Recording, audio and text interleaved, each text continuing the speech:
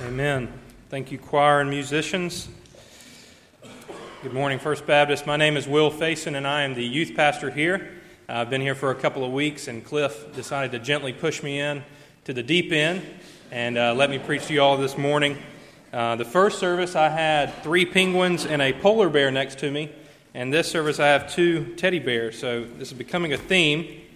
I tried to incorporate that in my sermon, and it just didn't work, so you'll have to bear with me. Today, we are going to be looking in the book of Ephesians. If you have your Bible, I would ask that you would open that and turn with me there. We will be in chapter 5. The title of my sermon this morning is going to be Walk in Love. I was going to name it A Walk to Remember, but that was a very cheesy 90s movie. There was a chick flick, and so I just couldn't do that. But this morning, we will be looking at Ephesians 5, verses 1 to 2. If you'll read along with me, it says 5 verses 1 to 2, "Therefore be imitators of God as beloved children, and walk in love, as Christ loved us, and gave himself up for us, a fragrant offering and sacrifice to God." We know that the book of Ephesians was written by the Apostle Paul around 60 years after Christ's death and resurrection. And if you were following along with us while Cliff worked through the book of Acts, you would see that Paul met the Ephesians on one of his missionary journeys and ended up spending nearly 3 years there, making disciples and planting churches and discipling the church of Ephesus. Ephesus was a region known for idolatry, materialism, sensuality, and many other pagan practices. And although it is quite different from America today, I do believe that our culture is very similarly compared in that regard. Around us is a rampant spread of idolatry, materialism, and sensuality. But today what we are going to see is that Paul calls us to live counterculturally, that he calls us to live in opposition of the idolatry and the pagan practices around the world, and he calls us instead to live out a new identity. One of the themes of Ephesians 5, verses 1 and 2, as well as the rest of the book, is identity formation or identity transformation. Paul calls the believers to live out their faith. It is not something that just ends in belief, but it results in good works. And so as we read here today, and as we study these passages, we will see that this is exactly what Paul, calling the Ephesians to do, is calling us to do at First Baptist Church Dublin. To live out our lives that results in good works, not to gain salvation, but to glorify and honor the God and Father that we serve. My first point this morning from the verses will be, we imitate God because we are His children. Let me read verse 1 back for us. It says, "Therefore be imitators of God as beloved children." Growing up, I always wanted to be like my father. He's here with us this morning.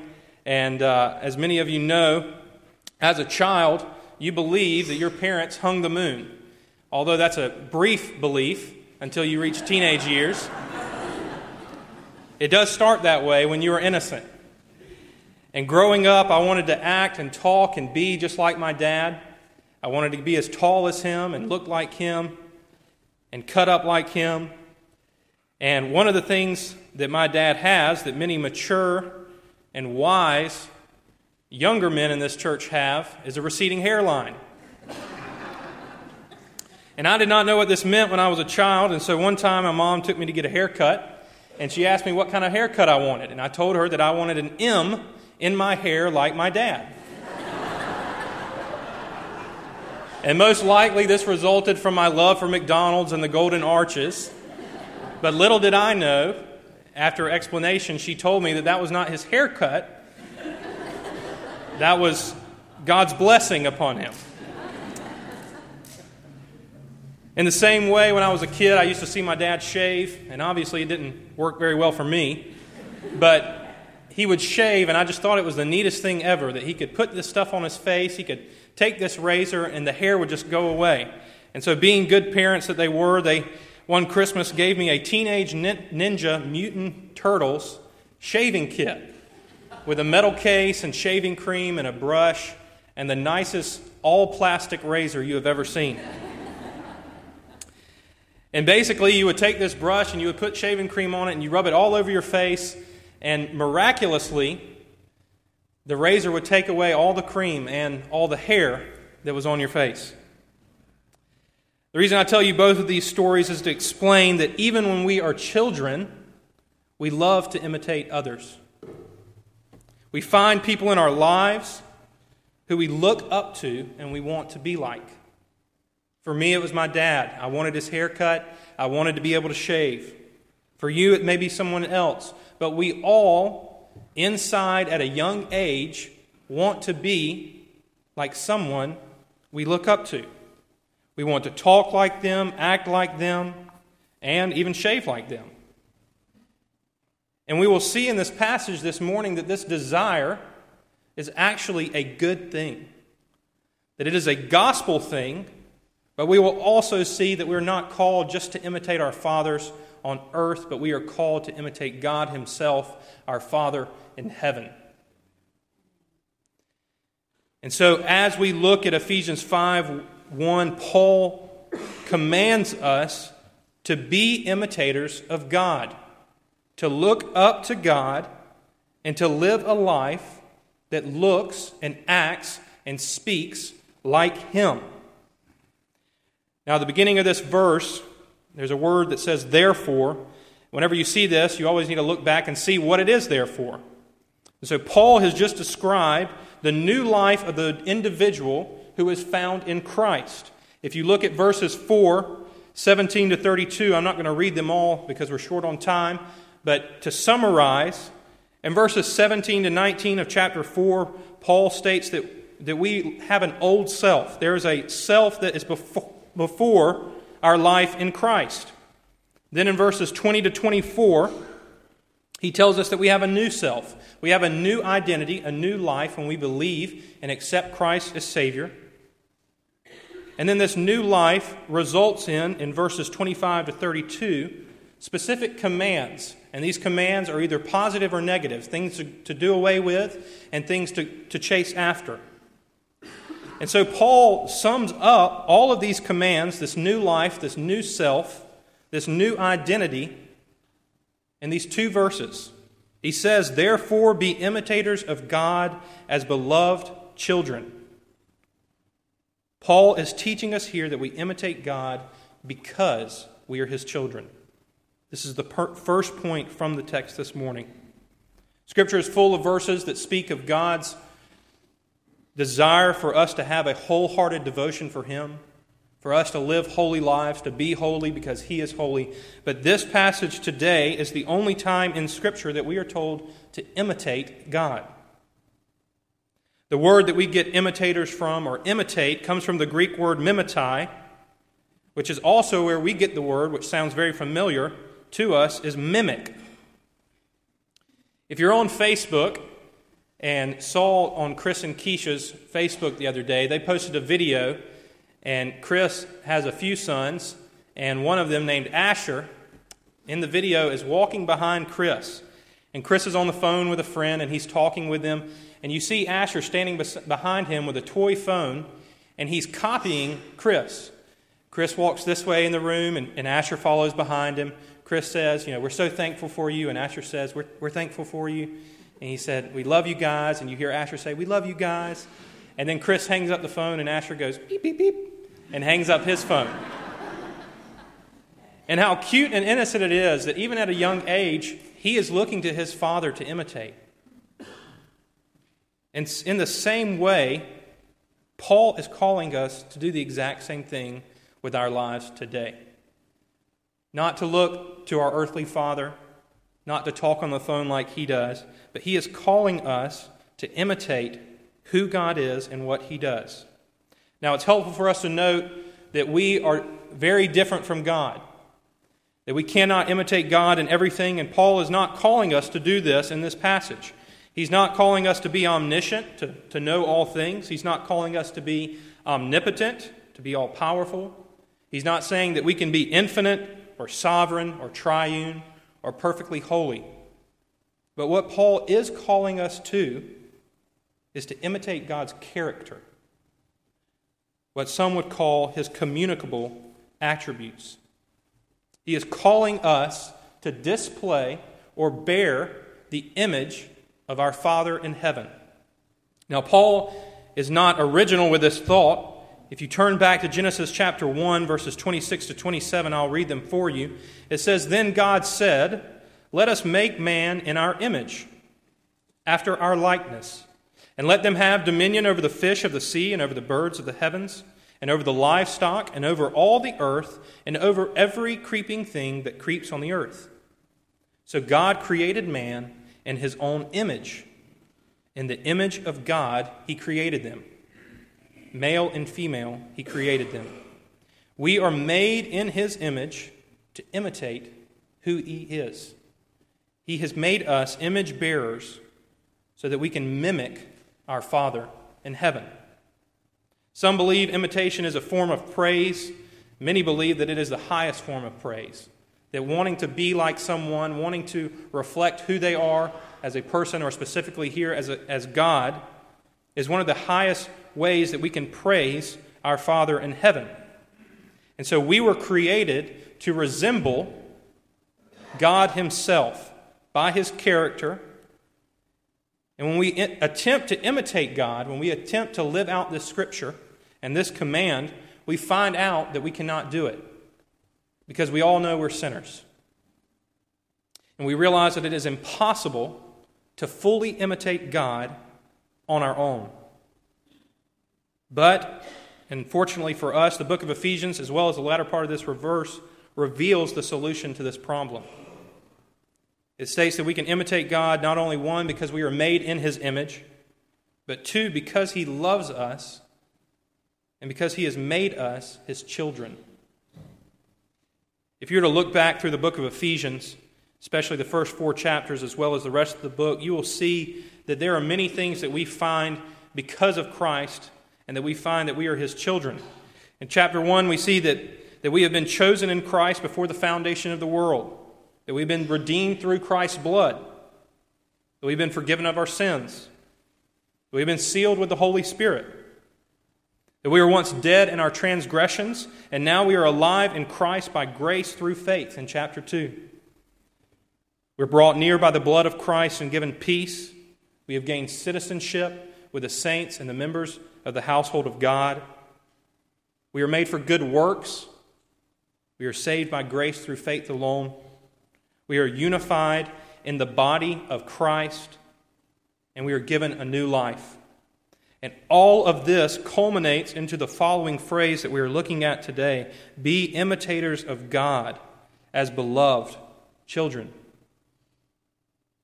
So the application for us this morning from this passage is that our life must mimic God's.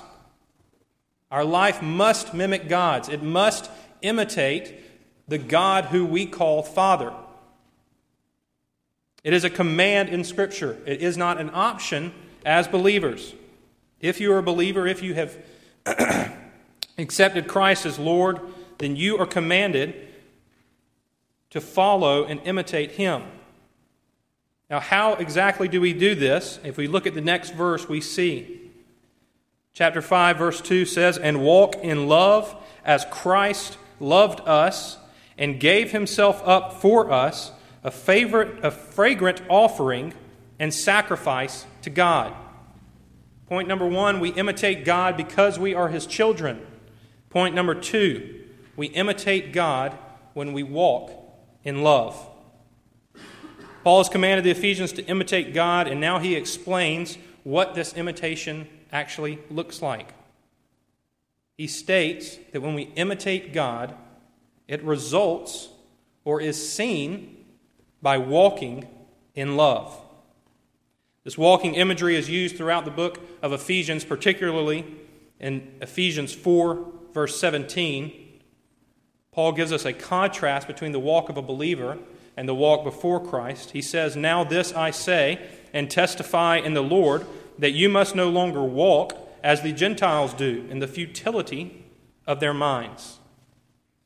And so he gives us here that there are two different paths to life. We have an old way in the futility of our minds, caught up in sin, trapped by our transgressions. But Christ has set us free to walk a different path, a new direction, a new identity, and a new self. And so how does this new walk look? We walk in love by loving others as Christ loves us.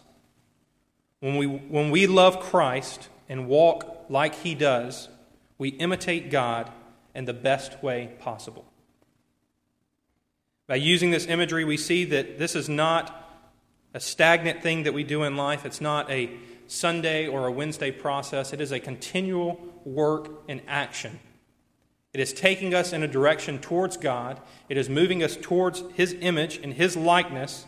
And when we do this, we imitate Him in a way that is active and continuous. It also reveals that the type of love that this is characterized by sacrifice. It is sacrificial love that is commanded for the believer. It is a dying of self, focusing on Christ and His work in order that we may glorify Him, not glorify ourselves anymore.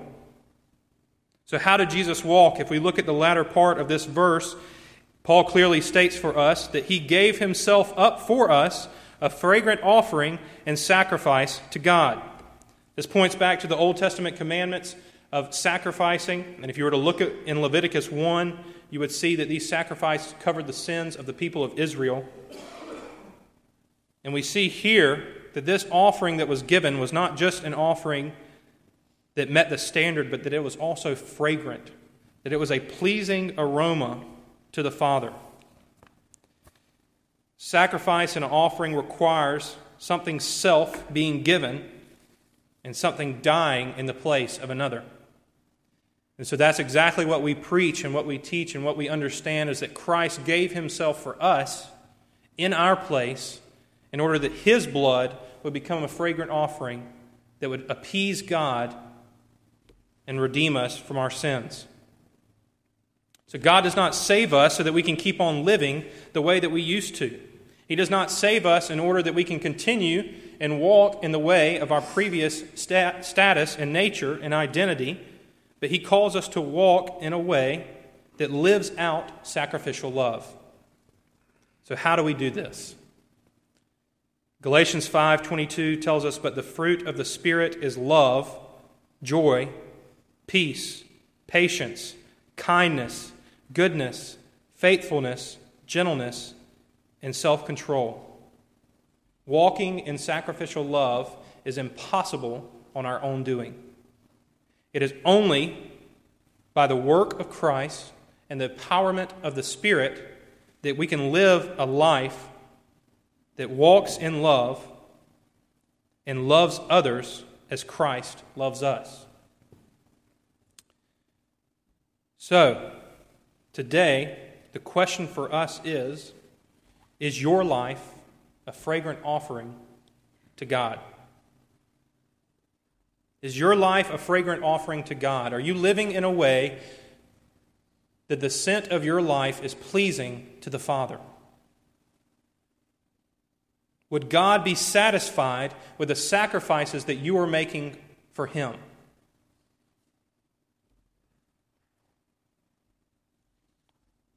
Secondly, are you imitating Christ and loving others as Christ loved you and gave Himself for you? Are you loving others, loving other believers, and also loving non-believers in a way that reflects the love that Christ has given for you? Or is there something keeping you from loving others the way God has loved you? Is there something in your life? Is there a sin? Is there something that is keeping you from moving into the direction of being an image bearer for the Father, to imitate Him and to love like He loves?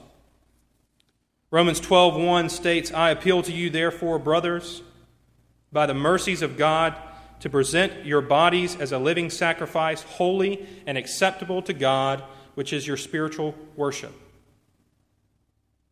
We see here that we are not saved only in a vertical relationship. We're not just saved for God, but we are also saved in a horizontal relationship as a body of believers sitting in this room. So a question for us is, are you someone who is worthy of imitation? 1 Corinthians says that Paul states, imitate me as I imitate Christ. If others look at your life, would they be able to say that you are imitating Christ? That you are someone who is worthy of imitation? And that when they look to you, that they do not see you, but they also see Christ. That your life mimics Him in such a way that when you are out working, when you're spending time with friends, that they will say that Christ lives in you and that you are an image bearer who imitates the Father. Husbands, can your wife imitate you?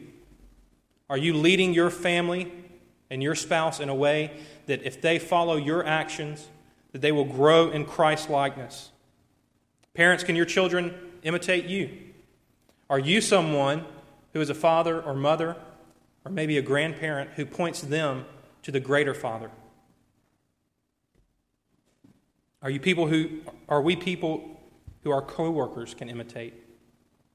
Can non-believers in the workplace see your life and realize that something has changed in your life, that you are not your own, that you are an image bearer of the Father, and that you have chosen to live a selfless, sacrificial life? Is your life worthy of imitation? Are you imitating God each day so that when others see your life, they can imitate the Father as well? Growing up, I always wanted to be like my dad. I thought that I wanted an M on my head, and luckily I've changed that, and so far I haven't gotten it. And the shaving thing hasn't worked out very well either. But I did learn what it means to love your wife. I learned what it means to lead your children faithfully and to live a life worthy of imitation. And although it wasn't done perfectly, it pointed me to Christ. And so our challenge today is to live a life that walks in love as Christ loved and rely on God's grace and the work of the Spirit to live a life that is pleasing, holy, and acceptable to God. That is a fragrant and pleasing aroma to the Father because we are His children. We are beloved. We must imitate God, and we do this when we love others as Christ loves us. Are you imitating Him? Let's pray. God, we come before you this morning humble, knowing that we fall short.